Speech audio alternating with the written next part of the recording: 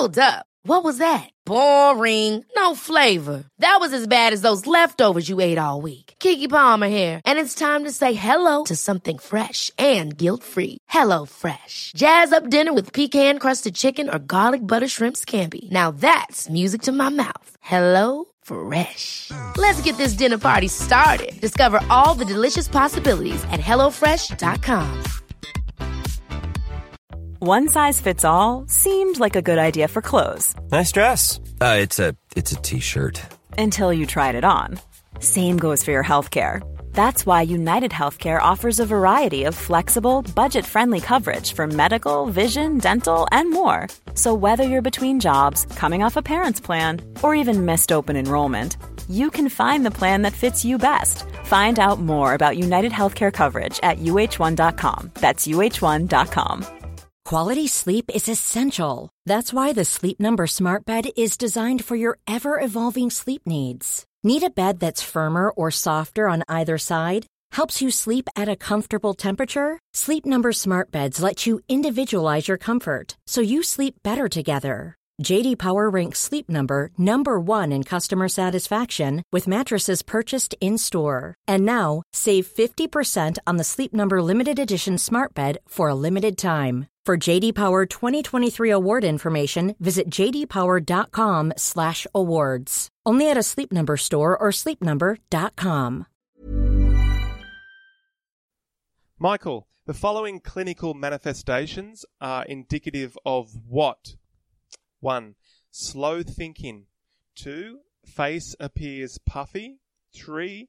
Hair is brittle or lacking luster. And 4. Carotemia or yellow-orange discoloration of the skin. Oh, it's easy. Presidency of the United States.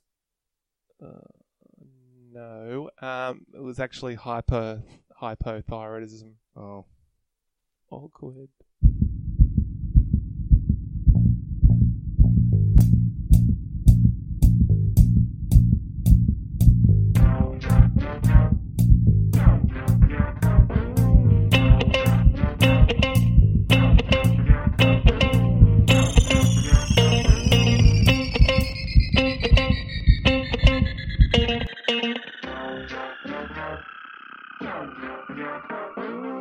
Welcome, everybody, to another episode of Dr. Matt and Dr. Mike's Medical Podcast. Today, we are continuing on with our journey through the endocrine system, and we're focusing on thyroid and parathyroid, and looking at the hormones of those, how they're stimulated, what they do, how they work. Matt probably wants to talk a bit about embryological development and comparative anatomy, unfortunately. Now, again, we always start the podcast with a little bit of housekeeping, and the housekeeping is simply you can ask us questions or join us on social media. On Twitter, we're at GU Biosciences, or you can just look for Dr. Matt, Dr. Mike. On Instagram, we are again at GU Biosciences, or just look for Dr. Matt and Dr. Mike. You can join us on Facebook, Dr. Matt and Dr. Mike's Medical Podcast, and you can send us an email, gubiosciences@gmail.com. All right, Matty. Ready to roll. All right, so we're doing thyroid and parathyroid. Am I correct? I think you are. Okay, so the thyroid. So are we just anatomically descending? Is that why we've chosen this area? Or? So what did we start at? What did we do the other week? We did hypothalamus and pituitary. Yeah. So yeah, you're right. We're descending. We're going down. So we're now in the neck. Now in the neck. So is that where the thyroid and parathyroid is? Indeed. Both. Generally should be, yes. Whereabouts in the neck? Oh, so the thyroid, which I think in its term, what it actually means, as Michael rolls his eyes, means shield, I believe. Shield shape. Shield shape. So it's the shield of your neck. So it's located, probably to be accurate, in front of your windpipe, which is not anatomically correct at all. Trachea? Trachea. Trachea is pretty long, so whereabouts? About the second to fourth tracheal rings. Oh, so pretty high up. Yeah, so below your chin? Definitely. I would guess if you're putting your chin down in your chest or not. But if you're in a standard anatomical position, yeah, it would be below that. So if you kind of go... How would I laryngeal do this? prominence? Anywhere around there? That's the Adam's apple. Yeah. Okay, so that's the thyroid cartilage. Okay. Now, Getting closer by name. So if you go down a touch, Yeah. Can I feel you'll it? hit the next cartilage, which is the cricoid cartilage. Yeah, I can feel a little gap in there. Yeah, so that's where And an that little emergency scar airway I've got goes. from where you put that pen into my throat. Yeah, well, you shouldn't have swallowed that. I was peanut. sleeping. No, I was sleeping. You thought I'd stop breathing. I just have sleep apnea. You decided to stab a biro into my neck. Well, you're around to survive, aren't you? Because I woke up. Went to go Okay. to hospital. All right, where is it? So it's So the below next, the cricothyroid. the cricoid, which is the cartilage below the thyroid, is at C6, so cervical 6 number, and then really just below that is where your thyroid begins, You just said the cricoid, which is below the thyroid. below the thyroid cartilage. Okay. Yeah. All right. The big cartilage, which your Adam's apple is, Yeah. that's your thyroid cartilage. Yeah. Go to the next one down to cricoid cartilage, Yep. which is really where your vocal cords are. Yeah, and then below that. And then, the isthmus, which is the kind of the joint in between the two lobes of your thyroid, is basically the level of your thyroid. You said about C6. Around C6, yeah. So Okay. to be accurate, it's probably about the second to the fourth tracheal ring, and that would be important for any kind of surgeries to know that, Okay, so and tracheotomies and stuff. now, so the thyroid's sitting on the front of your trachea, Yes, on the anterior, but and it hooks around, kind of comes around. like it's hugging it. Yeah. And what about the parathyroid? Where does that sit? Well, the parathyroids, para means around, doesn't Yeah, it? near to or around. Yeah, so it's, in most cases, 90% of people should have 4 parathyroid glands, I guess. 4 to 8, right? Well, 4, Predominantly. 90% of people will have 4. Yeah, okay. Okay, so I've took studies of the world population. I found 90% of people will Wow. have 4. Wow, for this podcast. Yeah, so I've Look done at a the lot effort we go to, ladies and gentlemen. So yeah, located generally behind the thyroid gland itself. But still anterior to the trachea. Oh, it's probably wrapped around the lateral aspect, maybe Okay. even coming towards maybe even the esophagus. Oh, okay. Yeah. All right, function. So if we talk about just generally what the thyroid does, as just a single statement, if someone said, oh, the thyroid, I know that the thyroid does, what would you say? Well, if I was going to say something which I did mention to you earlier and you said that's stupid, but I'm going to say it anyway. Oh, yeah, okay. The thyroid hormones, there's 2 hormones in the thyroid gland.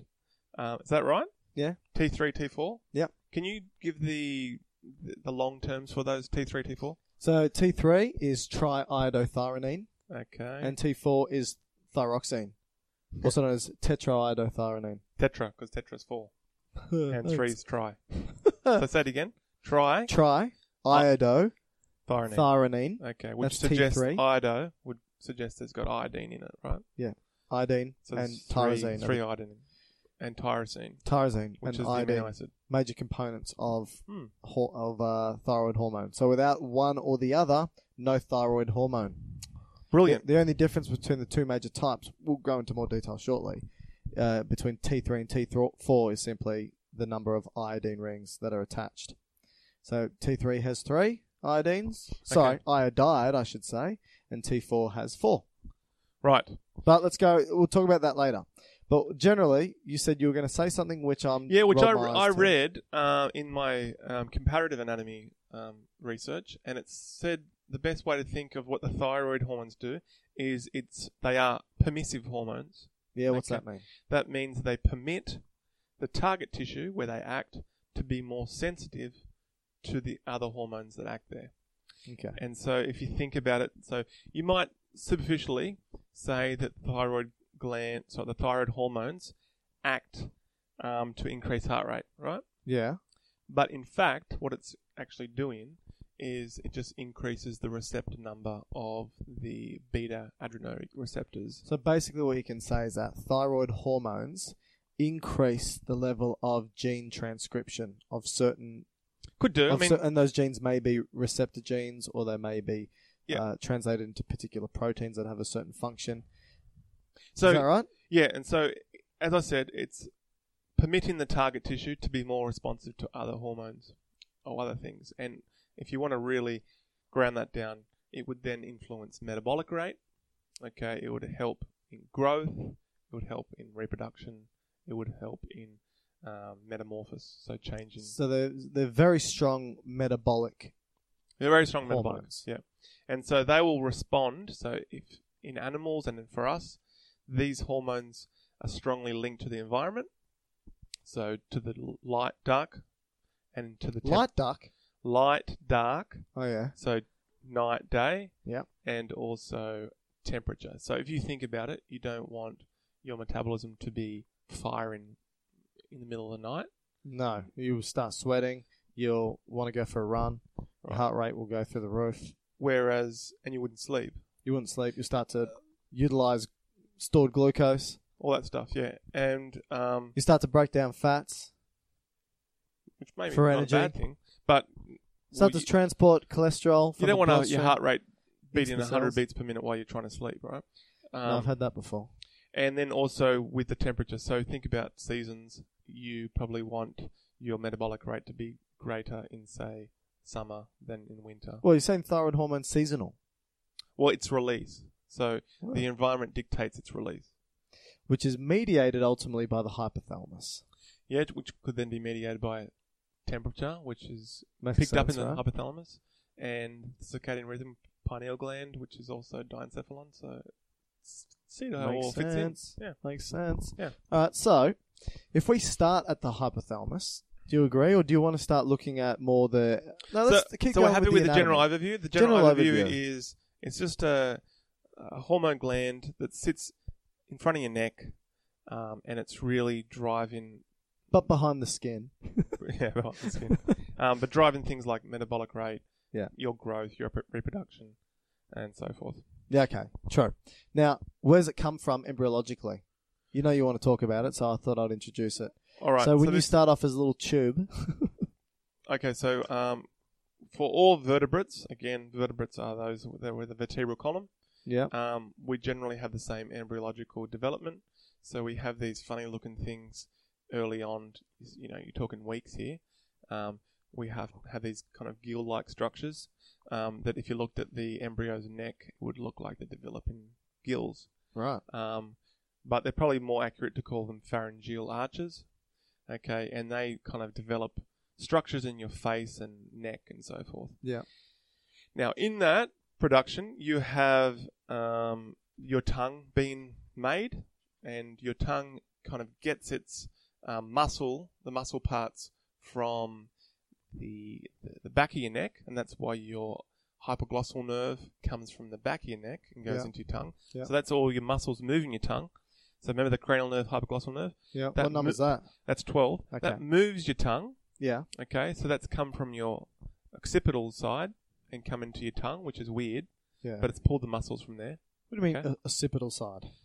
You know your occipital, so the bottom part of your skull, Yeah. you have like regions, so, you know, you've got myotomes that come from that region, so muscle groups that Yeah. come from the bottom of your skull.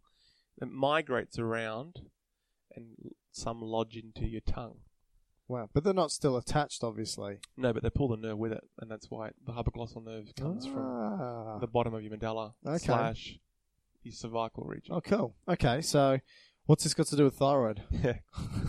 All right. And so then, but that's the muscles, right? Yeah. But you have all the taste buds and stuff on the top, right? Mhm. And that comes from the mucosa, the endoderm of the embryo. And that comes from the pharyngeal arches. Now, remember... The gills. Yeah, the gills. And that's each pharyngeal arch. There's technically in animals we have 6 of them, but we lose the 5th in us at least. So you have 1, 2, 3, 4, 6. Okay. Each one of those have a nerve associated with it. So the front part of the tongue, the mucosa of the tongue, remember the anterior 2/3 of the tongue, will get sensory input from the first arch, which is going to be a trigeminal nerve. Yeah. But the taste of it comes from the second arch, which is, remember, from the cranial nerve, facial nerve. Yeah. Okay. The third arch gives you the back of the tongue, which is glossopharyngeal, glosso, tongue, pharyngeal, pharynx. Yeah. Okay. But the thyroid kind of pops out of the demarcation point between the anterior 2/3 and the posterior 1/3. So, Of the tongue. Of the tongue. And so there's a sulcus, they call the terminal sulcus, which is... At what stage embryologically? Oh, So you're saying that there's a... Sixth, seventh week. So you're saying that there is a little space gap area between the anterior 2/3 and the posterior third of the tongue where the thyroid actually came from. That's right. And then those 2/3 and third of the tongue just snap together. Yeah, you can still see it. Wow. If you were to look at anatomy of a tongue, you'd really? see there's different types of taste buds. There's lot those bigger ones in the back. Big fat ones at the back, yeah. Yeah, and then little smaller ones at the front. But there's a V line, which they call the terminal sulcus. Yep. That's the demarcation point. And that's where the thyroid came from. But right in the middle of like the V, like the letter V, right at the apex of that V, there's a hole. Still for us, I don't think it's a hole anymore, but they call it the foramen cecum. Yep. Okay. That is where the thyroid came from. Wow. And so it popped down your throat. It went in front of the bone in your neck. What's the bone in the front of your neck that doesn't articulate with any other bone? Hyoid? Yeah. Went in front of that, kind of looped back around, kept on going down, and then finally rested just below the... What made it rest there? I don't know. Is that a difficult question to ask? Obviously, it would be I don't varying gene expression and chemical mediators and so forth, but okay. Do you find are there other people? Wait a second. Are there other people? Are there individuals in which the thyroid isn't located there? Yes. Where's it located? Well, before we go to humans, so other animals will have it in different spots. Yeah. So it will not only be consolidated in like a bilobe gland like we've got. What do you mean bilobed? 2 lobes, kind of a right and left, which may have, you might be able to say it's got an upper and lower pole, and then it's joined in the middle with an isthmus, which is kind of a narrowing. Okay, thyroid's 2 lobes joined in the middle by an isthmus, which is just a connection. Yeah, that's right. All right, and other animals, it can be dispersed in other parts of the neck. Like any examples? Maybe in amongst the carotid artery, the jugular vein. Do you know what animals? No, I'll be guessing. What about lower order animals? Do you have any idea? What about fish? Well, all my... every time we talk about animals, we talk about fish and birds. Do you have anything about fish and birds? You always say something about fish and birds. Well, the only reason I say that because fish are the bottom of the vertebrates, so that they're the starting point of the vertebrates. So when we trace back... very nice, man. When we trace back evolution, you want to kind of see where did it all begin and where have we changed until we are humans. So where does the change point? Okay. And so you want to see, well, fish go into, say, salamander, which is kind of like walking fish. But then before we go before we go into amphibians, you might see slight alterations. Okay. And see, that gives you a guess of, as we've moved to land, there might be some reason for it happening. And so I guess that's where biological evolutionists will look at. So where they first came in, where they first... So fish have a thyroid? They'd have certain the birds glandular... have a thyroid. Yeah, birds would. And same with the parathyroids. But we can get to that. All right. So what was your question? Why did it stop there? Yeah. I can't answer it. Why it stopped that particular spot? Fair enough. Okay, so that's where it's come from one of those pharyngeal arches. It originated between the tongue, which is weird, between the front part and the back part of the tongue. Yep. That's now fused together. So that where it came from is what we call the thyroglossal duct. So wait a second, how come the tongue's not a gland but the thyroid is? Did it originate from the same tissue? I guess it's endodermal, but it would be the same in your pharynx. So going back to the pharyngeal arches where you have those bulges, you've got what we call clefts on the outside and pouches on the inside. The clefts kind of all close up because we don't have gills anymore. Okay, for fish they stay open and they're important for feeding and respiration. But for us they close up, and that's just your skin of your neck now. Right. Wow. The only cleft that still remains is your ear canal. Really? That's the only one that's left. And that's part of the pharyngeal prominences. That's the part of the first pharyngeal cleft of the first gill, I guess you could say. So your ear canal going to your eardrum. That connection of your eardrum is the connection between the pouch and the cleft. So would you say it's synonymous with a fish's gill? Probably. Cool. And so, but then for us, Or analogous, I should It say. has no function in, obviously, respiration, Mm. but it becomes it would have been, I'm sure, in early, like frogs and stuff, a vibration sensor in the water or something, but then moved to us to hear. Which is still a vibration Which sensor. is still a vibration sensor. All right. Let's move on to Cool, thyroid. mate, That's very cool. I think it's interesting. Hopefully people haven't turned off and thought, what is this bullshit that's going on? Okay, so we are now... No, wait. There was some point I was going to make. Comparative. Were you going to do any comparative anatomy? Or Yeah, not there yet? was something You about want the thyroglossal... Oh, no. What you're saying is the tongue isn't real. It's a sense organ. Doesn't really have anything to do with endocrine. Yeah. But when you go to the pouches, each one of those pouches, what forms in the pouches are kind of interesting structures. So you can get... What are these pouches? They're just between the gills. So if you think... Back in the day.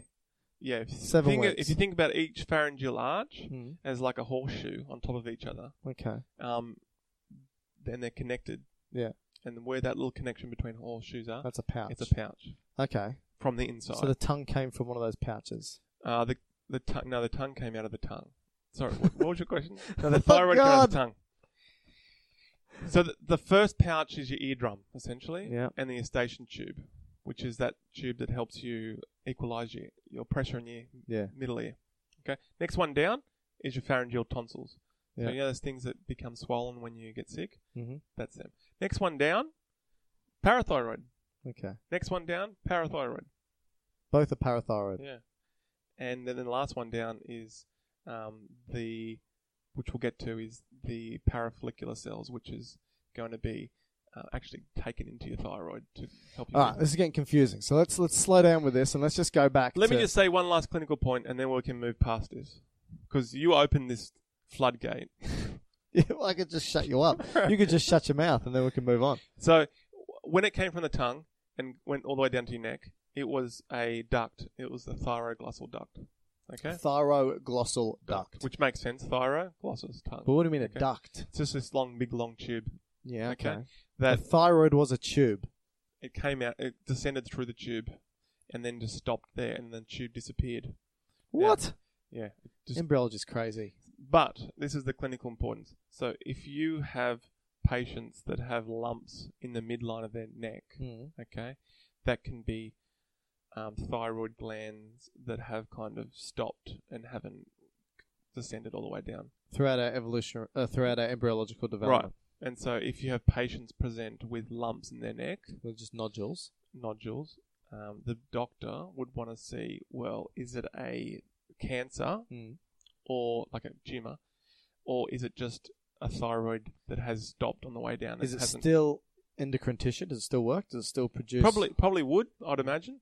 And that's why it's important, if the doctor or surgeon wanted to remove the thyroid because it became cancerous, that you made sure you got rid of all the thyroid gland and there wasn't any accessory parts. Okay. So why I'm saying this? Because if you have these little nodular things in your neck, it's always going to be in the midline. To check whether they are the thyroid Or ectopics, tumours. all you do is move the thing where it originated from. What do you mean? Stick the tongue out. How? What do you mean? You get the patient to stick their tongue out. Yeah, why? What would that do?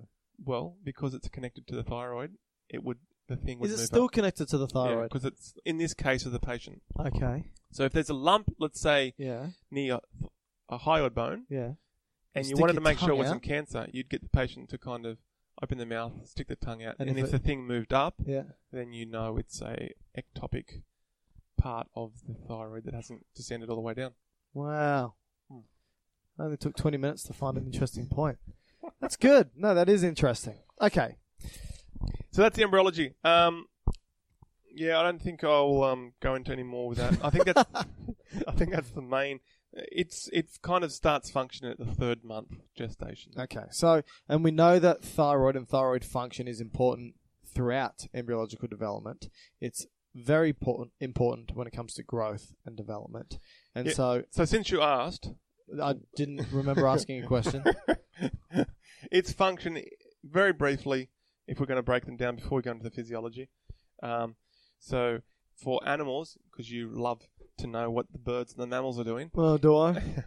they're what we call endotherms, which mean they regulate the temperature, unlike the reptiles and fish that are, colloquially called cold-blooded. Yeah. So if they want to get We're warm... endotherms. We're endotherms. So we regulate our own body temperature through our mitochondria.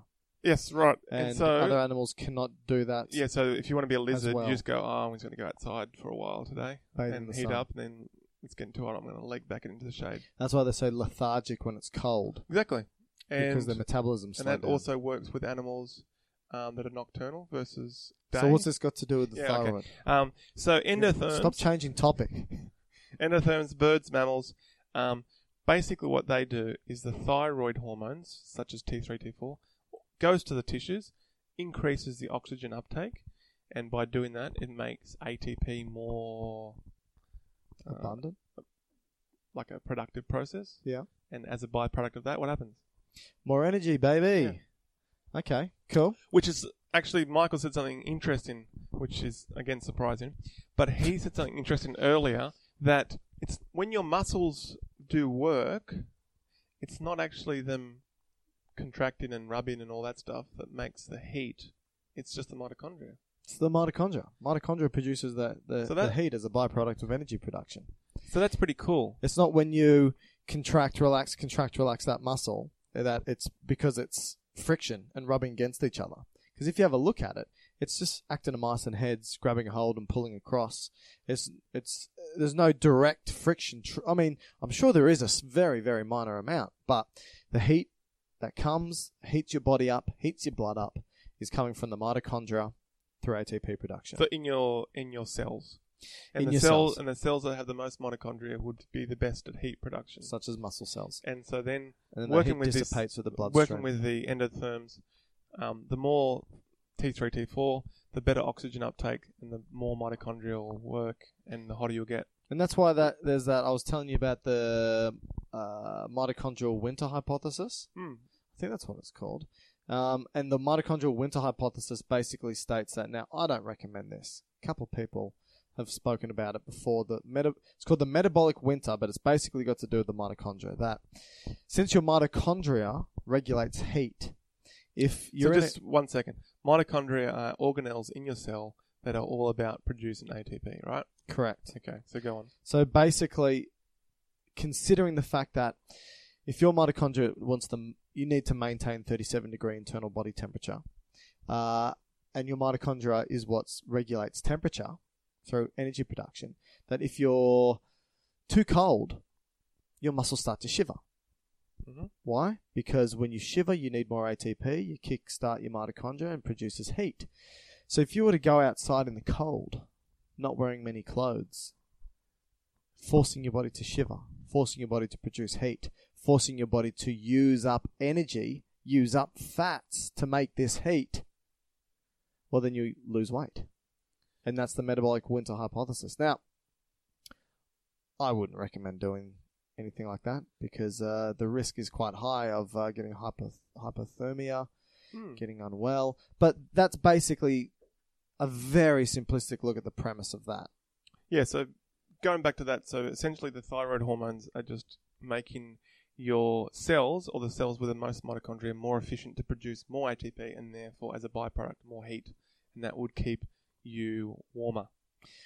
All right, let's stop getting away from the thyroid. Well, it's thyroid. Oh, no. Other things it will do is help just general body growth. Okay? Now, that's in both embryological but also in child development. Yep. And that goes with not only body but brain development.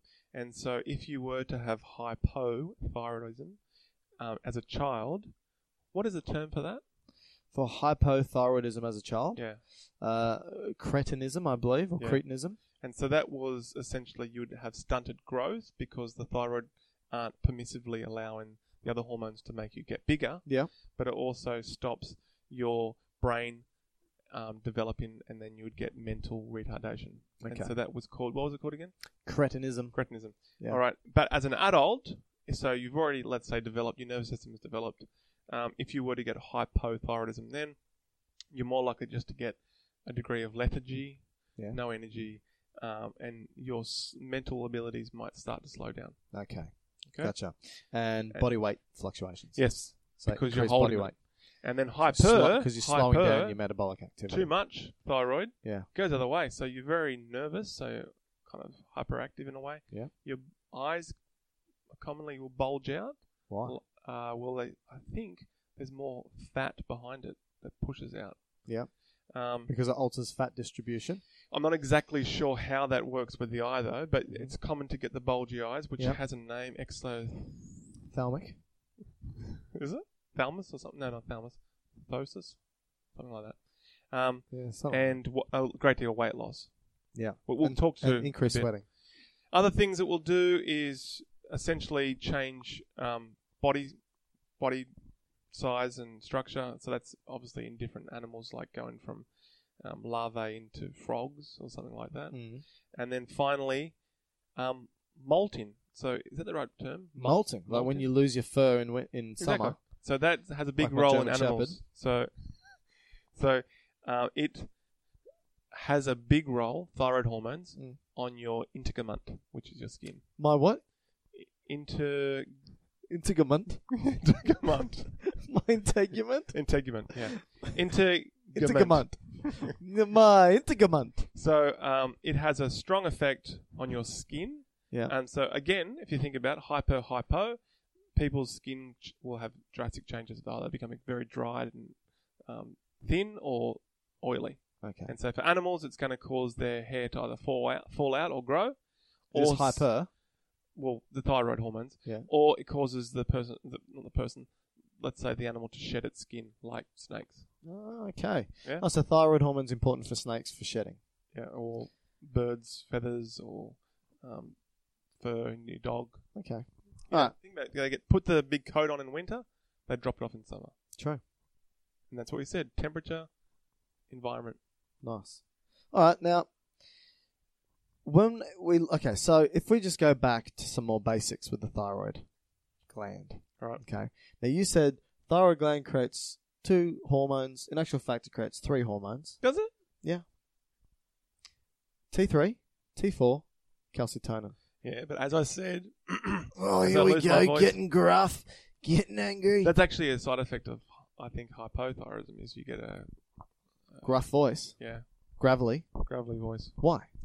I think there's deposits on your vocal cords. No. What type of deposits? Like fatty deposits? No, I think it's more like connective tissue. glycoprotein deposits. Oh, okay. The parathyroid, sorry, not parathyroid, the parafollicular cells come from one of those pouches and come into the thyroid. We haven't spoken about parafollicular cells. But I'm just being technical here. Well, I'm being technical because the thyroid has a number of different cell types. Okay. Of all the cell types within the thyroid, 3 hormones are created predominantly. T3, T4, and calcitonin. Now, we said that T3 and T4 play a big role in metabolism, right? Permissiveness. Yeah, permissiveness. And calcitonin plays around with calcium homeostasis. And we'll talk about that in a sec, but not yet. Okay. What we need to talk about is how we produce these hormones, because then we can talk about the cellular anatomy. Wonderful. Right?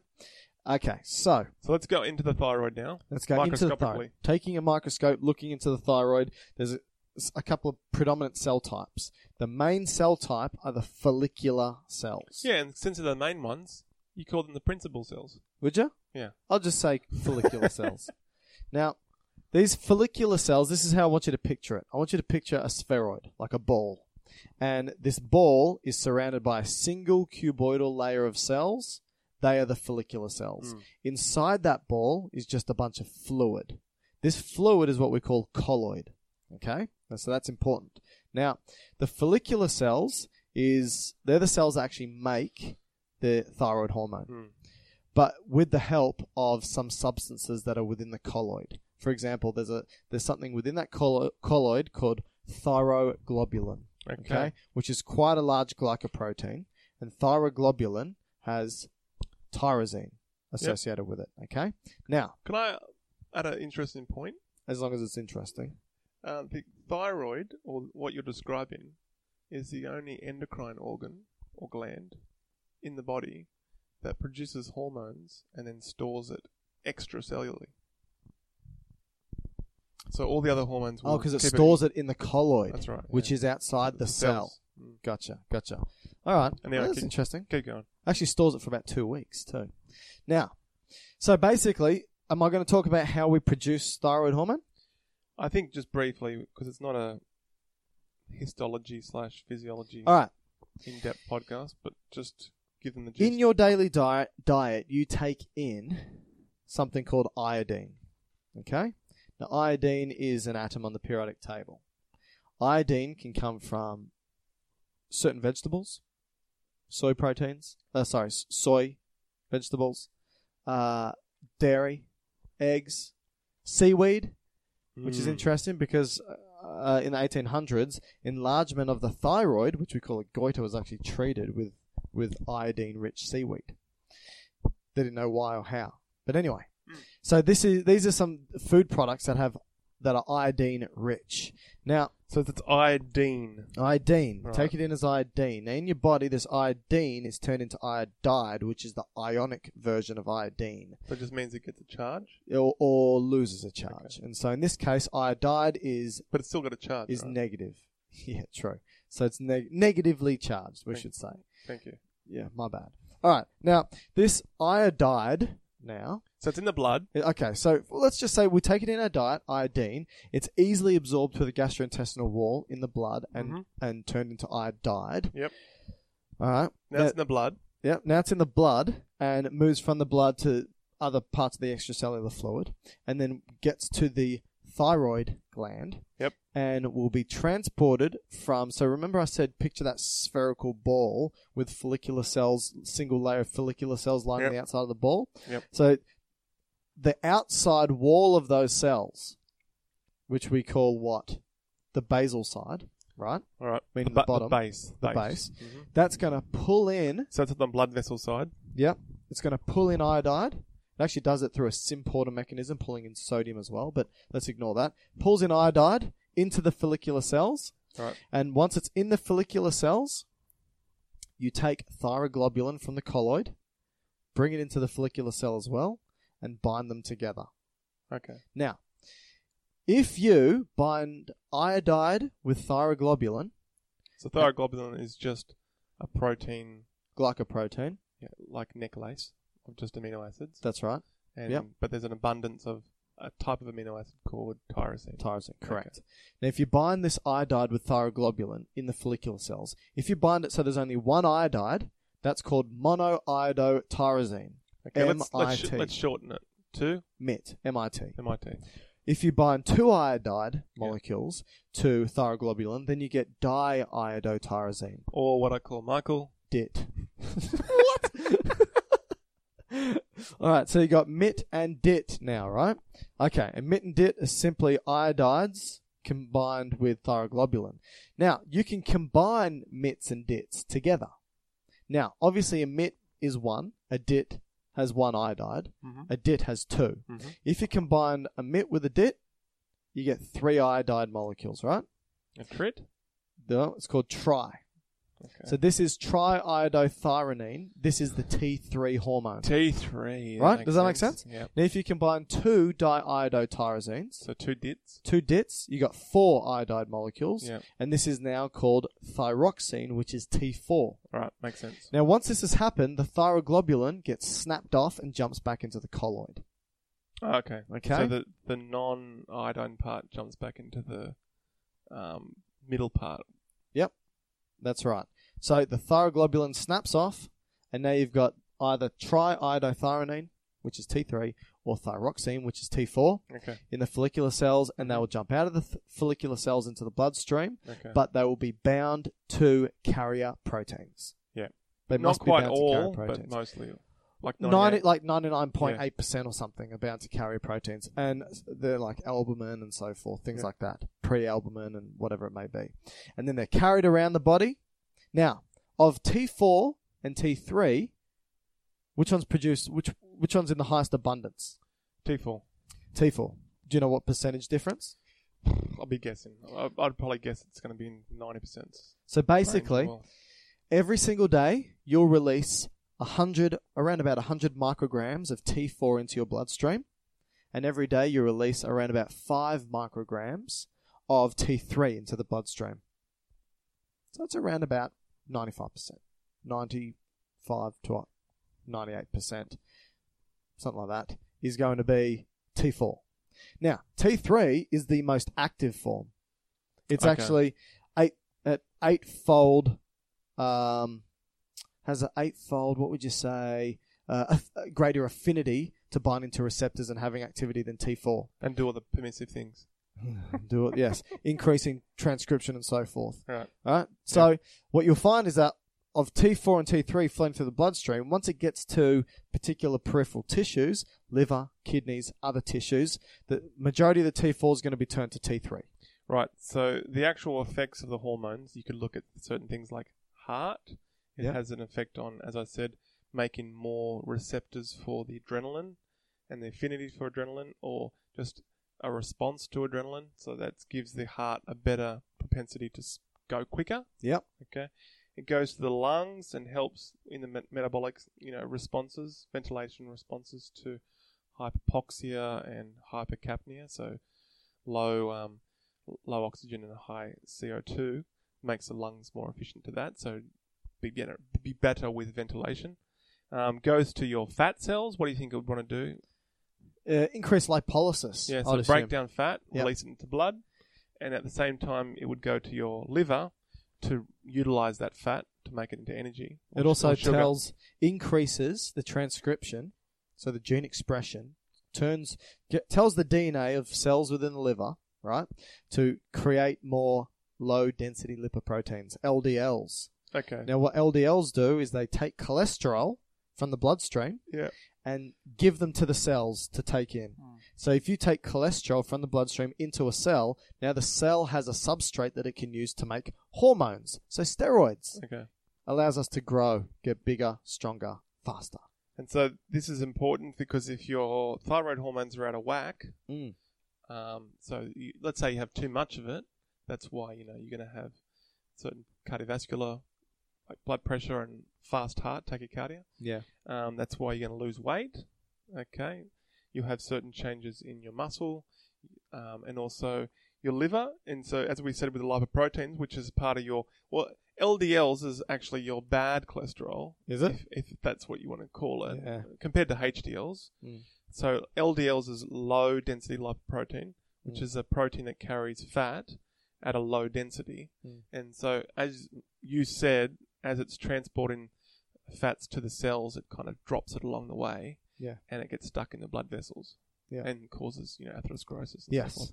But while the liver becomes more efficient on it, a person, say, with hyper, so too much, thyroid, their blood cholesterol levels will actually go down.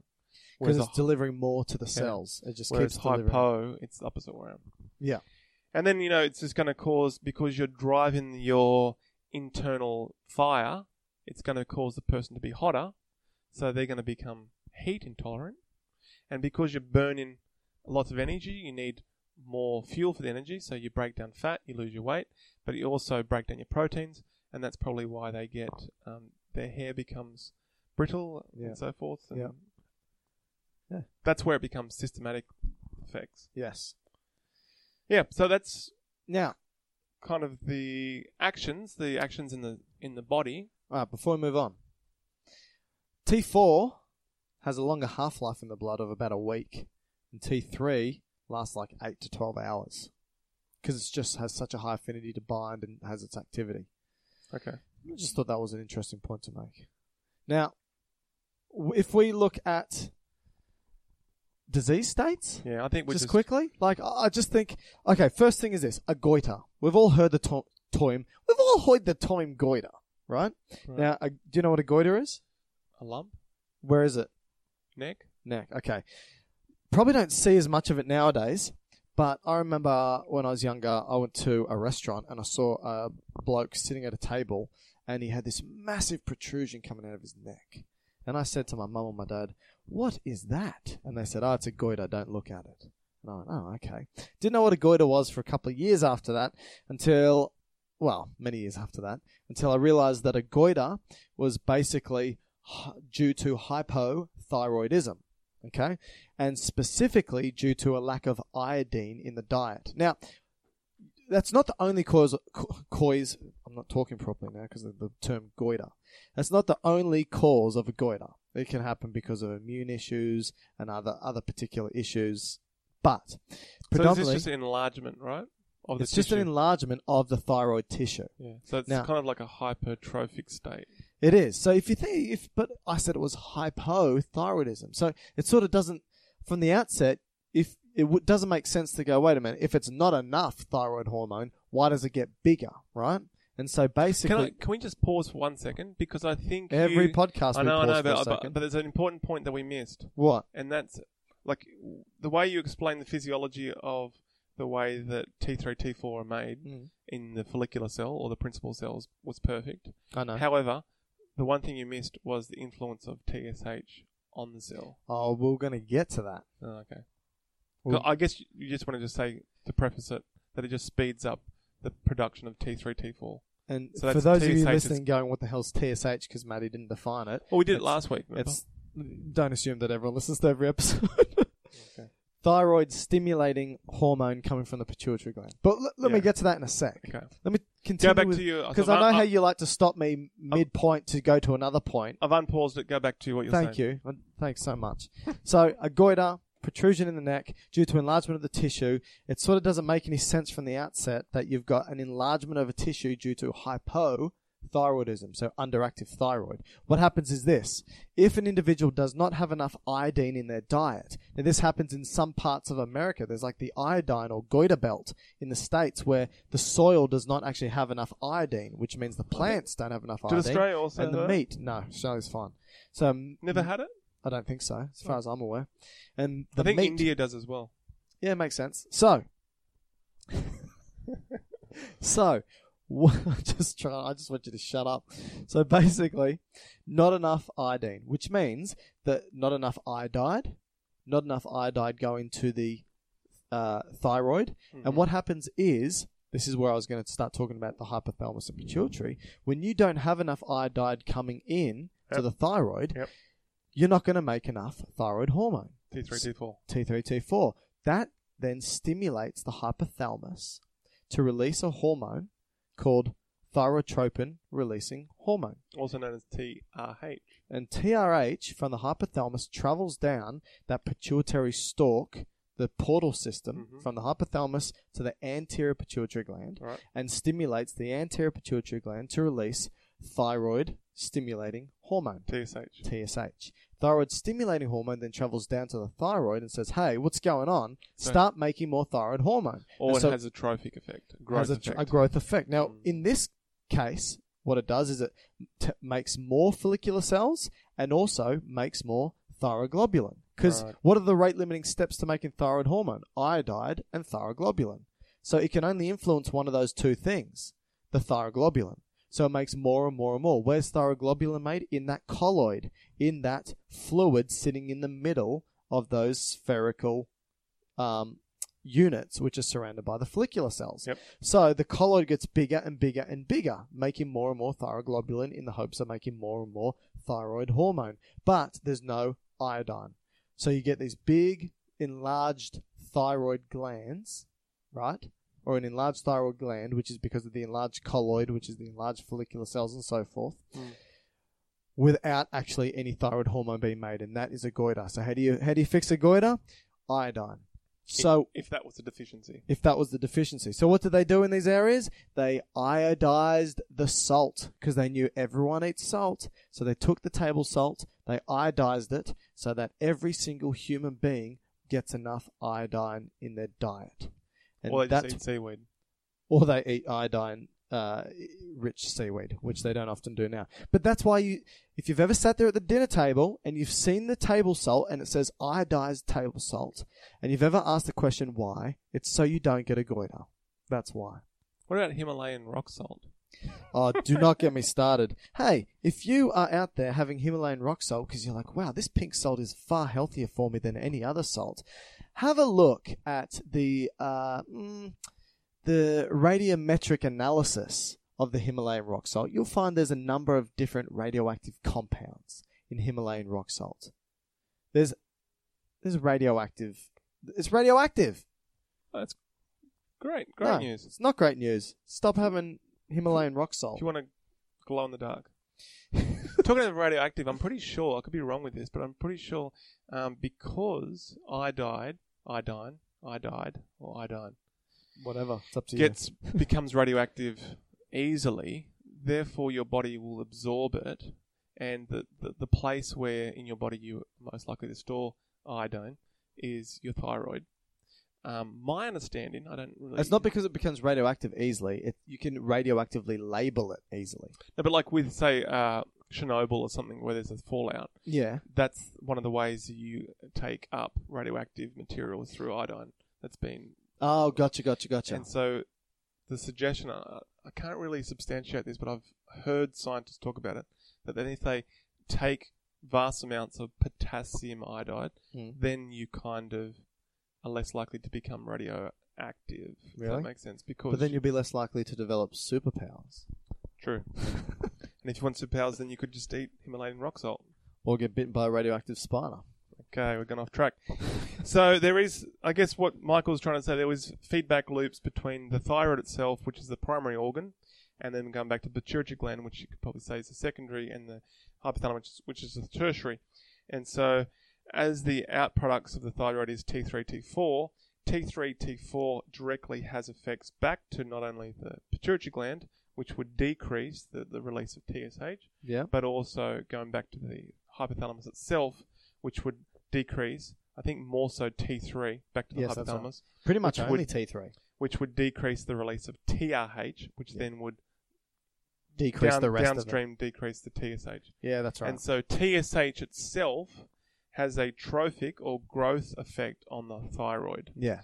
And so if you had patients which had either a hyper or a hypo thyroid state, such as hypothyroidism, such as the most common one is Graves' disease, or a hypothyroidism, most common is Hashimoto's, you would then want them, just to make sure, because you would have either high... This is in the Western countries. I think we need to high T3, high T4 with, say, Graves, or low T3, T4 with Hashimoto's. You want to make sure that it's actually driven by the thyroid itself. So you'd also take blood levels and see what the TSH is doing. That's right.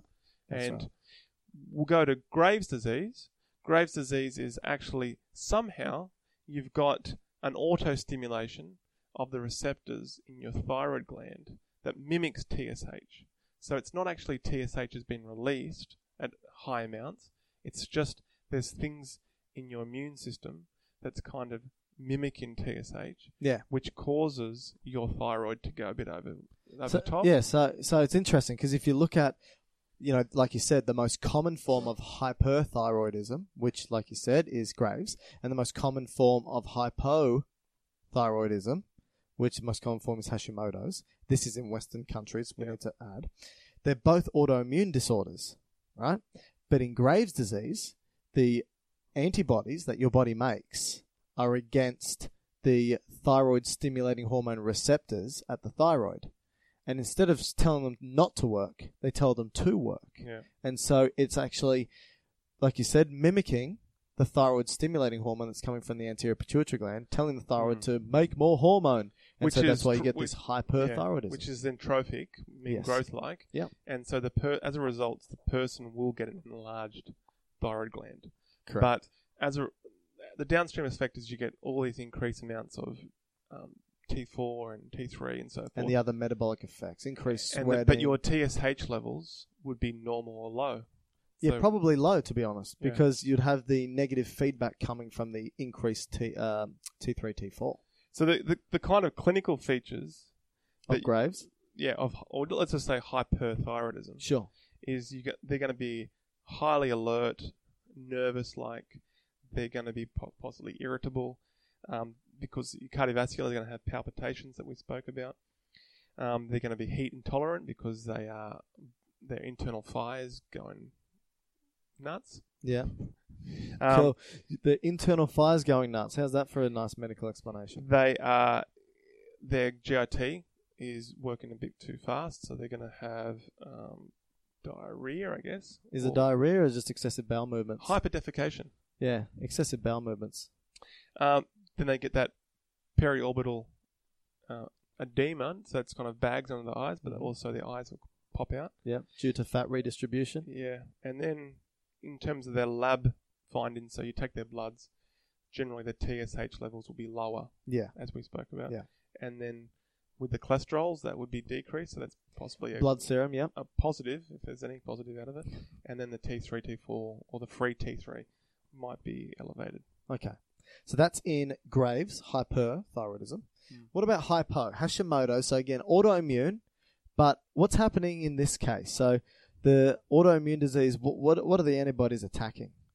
I think in this case it just attacks the TSH receptor, doesn't it? Yeah, I think it's basically stopping that from happening, stopping the stimulation of or thyroid. at least the thyroid gland. And so I think in both cases the amount of colloid is decreased. So even in Graves, you would think that they have more colloid, but the colloid relative to the cells is decreased. So they just have heaps more cells, small amount of colloid. It's only the iodine-mediated hypothyroidism that results in increased colloid, as far as I'm aware. And also because, as Michael said, it's generally an immune-driven, both of them an immune-driven process. In the thyroid, you also get more lymphocytes infiltrated into it. Yeah, so that's a good point. So you'll see a lot more of the cell-mediated immune systems cells coming in and kind of infiltrating into that area. Yeah. Unlike with Hashimoto's, unlike in Graves, you'd actually get... Well, initially I think you get enlarged thyroid, but then it decreases in size. Okay. But also with hypothyroidism, which is interesting, you can actually get hypothyroidism from a treatment of hyperthyroidism. Because a treatment of hyper is, I think, radioactive iodine, which is then taken up into the thyroid gland and kind of kills off. Destroys. But then as a result, you can then develop hypothyroidism. It's not cool. So I think that's really the thyroid. Is there anything else you wanted to add? No, I don't think so. I mean, I think it's just complex, man. It's really complex in regards to the clinical manifestations. So I think for the last couple of minutes... 3 minutes, let's talk about what about calcitonin? Yeah, well, that's what I was going to go into. Okay, so I said that there were follicular cells, right? And the follicular cells made T3, T4, but there's cells that sort of surround these follicular cells called parafollicular cells, right? Which mean near to follicular cells. And you told us at the beginning when you were doing your boring discussion on embryology, that you said the parafollicular cells came from a different origin to the follicular cells, right? Yeah, so they, remembering back to it, I think 3, 4, 5, maybe the 5th pouch will give you the parafollicular cells, which is the uncobranchial body. I think that's what it is in the all vertebrates. Kids used to call you the unco body, didn't they? So no, the fourth pouch. Yeah. There's a group of cells that kind of, as the thyroid's going past it, kind of jumps into it. Okay. And they become the parafollicular cells. And the hormone they create is what? Calcitonin. Okay, so and that's all about bringing calcium levels in your blood down. So calcitonin, right, acts on the surface receptors of osteoclasts. Osteo means bone, clast means to break down. So acts on these osteoclasts to inhibit calcium absorption and to lower serum calcium levels. So basically it's to reduce blood calcium levels and promote the movement of blood calcium levels of that calcium into the bone. Yeah. Yeah. Right, exactly. Right. So if your blood calcium goes too high, calcitonin's released, moves the calcium from the blood into the bone. Because that's our major storage unit. Right. So if you think about calcium itself, it can saturate, I'm not sure how easily, but it can become like a salt and deposit. And you don't want that to be happening in your blood. No. Because you don't want stones forming in your blood. No, it would predominantly form in the kidneys. Yeah, right. So, high levels of calcium or problems with calcium metabolism can cause a propensity towards creating stones in your kidneys. Cholelithiasis. But also calcium can form in plaques and so forth. And that can be a common nucleation point histological finding in atherosclerosis, which is much more chronic than just fat. You get these calcium deposits, which make it a difficult plaque to get rid of. Yes. But I guess with calcium, which is an important thing for regulating muscle contraction, which I guess is the primary function of why we want to have calcium, right? Well, muscle contraction. I wouldn't go that far. No? No, because calcium is used by every cell for nearly every important function. Probably right. Neurons require it. Muscles require it. I mean, calcium is... So I guess you could say that calcium is vitally important for a lot of cellular functions, like nerve action potentials, like muscle contractions. Cell signaling. But you can't, unlike, say, glucose, you just can't keep it in your blood at high levels for long periods of time. No. Because it's likely to cause a stone to form. Yes. Okay? So, we need to have kind of three main organs that help regulate your calcium levels. And that's your intestines, that's your kidneys, and that's your bone. Makes sense. Now, in your bone, the saturation point for calcium to go into like a salt or crystals is much easier than blood. Yeah, absolutely. Okay? So, this is my, again, guess, but I think bones have become a secondary function, being a storage unit for calcium. Oh, it is one of the primary functions. So, apart from obviously providing a framework for the body. I think that, actually, I should say that to me becomes a secondary function. The primary function of bone is probably a storage unit for calcium. Yes. And then subsequently from that, we've got an effect of protection and movement and so forth. I agree. Because in other animals, going back down to lower ones like fish, it stores its calcium in scales. Yep. Okay, and then we go into bones because we go into land, so we need to add other things. Anyway, so the primary organs for calcium homeostasis is intestines, kidney, and bone. And so you want to keep your calcium levels in your in your blood at a certain level. And to do this, there's two main hormones. You've already spoken about calcitonin, which is the parafollicular cells. Yes, which tends to, just to reiterate, lower blood calcium and promote the movement of calcium from the blood to the bone. Yeah. The other one is the parathyroid, which you said right at the start are the kind of 4 clusters of glands. 4 to 8. That's located behind the thyroid. And they've come out of 2 pouches. Surprisingly, the inferior parathyroids come from the third pouch, and the superior parathyroids come from the 4th. The reason why the inferior comes higher is because it jumps on board with the thymus on its way down, and then jumps back. I don't know if anyone Thymus cares. goes above your heart. Okay. Which is very important for making your T cells. Okay. So you got your parathyroid, and that's making parathyroid hormone. Yeah. And parathyroid hormone is about bumping your calcium levels up. In the blood. Yeah, so the opposite of calcitonin. Right. So now think about it. So picture it on that teeter-totterer. The teeter-totter, or the more commonly seesaw. With calcitonin on one side. If your blood levels or calcium is dropping, which means that you're going to become dysfunctional in your nervous system and your muscles, so your muscles become weak and might start twittering or... Twitching? Twitching. Or your... Twittering? You just saw that I was on Twitter right now. Or your... At GU Biosciences. Or your nervous system might become slightly dysfunctional. Your parathyroid will release parathyroid hormone and act on those 3 organ systems.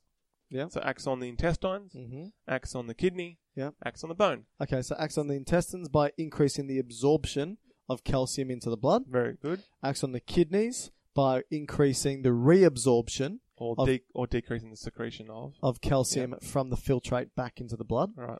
And increases the osteoclast activity, which osteo means bone, clast means to break down, cells that break down and pull the inorganic, I should say, substances from the bone, such as calcium, from the bone, throws it into the blood. Yeah. So that's the 3 activities of parathyroid, and then calcium does the opposite. Interestingly, though, as far as I'm aware, in normal human physiology, calcitonin doesn't actually appear to have a really significant role. So patients that have like clinical calcitonin excess like syndromes, such as like carcinomas of the thyroid, don't really have alterations in peripheral calcium metabolism. Okay. Just as an interesting point. Okay. Obviously, there's a role there, but I don't know to what degree. So I think that's really it. So it's really just about playing with the saturation point in the bone. So with calcitonin, it would change to pull more calcium from the blood into the bone. Or with PTH or parathyroid hormone, it's to decrease the saturation point to make more calcium go out of the bone into the blood. Right. And so again, animals will play around with this. So think about birds. They need to lay eggs, so they need lots of calcium for the eggs. Yes. Animals need to grow horns, like my goats. Yeah. So they need more calcium or muscle contractions. Okay. Just to name a couple. And then fish, scales. Scales. Which apparently... What about our teeth? Teeth come from scales. Really? Yours do? What's the word? Not embryological, not evolutionary. What's I forget the word. It starts with P. Phylogenetically. Yeah. And that's why I say sharks. They just keep rotating their teeth. The sheep. Why did you say sheep? I don't know. They keep rotating their teeth. I'm sorry. Like they're shedding. They're probably shedding their teeth. Like skin. Or scales. All right. I think that's really it. Michael's now in a... Rotating the sheep. All right. Okay. Take home message. When you are at your dinner table talking to your family or friends or animals and you see the iodized salt sitting on the table, you can bring up the point that, hey, do you know why we have this iodized salt on the table? It's to stop you from having a goiter. All right. And what happens if there is Himalayan rock salt? And if there's Himalayan rock salt, you can tell them that you don't want your loved ones to become radioactive. Don't. So does that mean people in the Himalayas are more radioactive? I don't know. It's just one of those health fads. It's salt. Salt is sodium chloride. Why do you need all of these other particulates associated with it? You don't need all this other stuff. You don't. It's not healthier to have, what is it, plutonium as part of your salt regime. Look, albeit the levels are minuscule and probably won't have any effect, but I don't know. I would probably want to minimize as much radioactivity in my diet as possible. It's up to you what you do. Whatever. All right, guys. Thanks for listening to the Thyroid and Parathyroid. Yeah, it went a lot longer than I thought because Matt wouldn't shut up. So I apologize for Matt, everyone. But you can reach Matt. I can't help it. But you can reach if you want to ask Matt questions. I don't know why you would about embryology, embryological development, and anatomy. You can contact him on Twitter, Dr. Bartox. Is that right? At Dr. Bartox, DRBARTOX. Yes, that's right. And you can contact me on Twitter personally at Mikey Todd. At MICKEYTOD. Can't spell your name. Yeah, I don't. Yeah. Well, Michael Todorovich is too long. All right, guys. So you have a good week, everyone, and we'll talk to you. And if you see any sharks shedding sheep, rotating their sheep, you moron. All right. See you guys. See ya.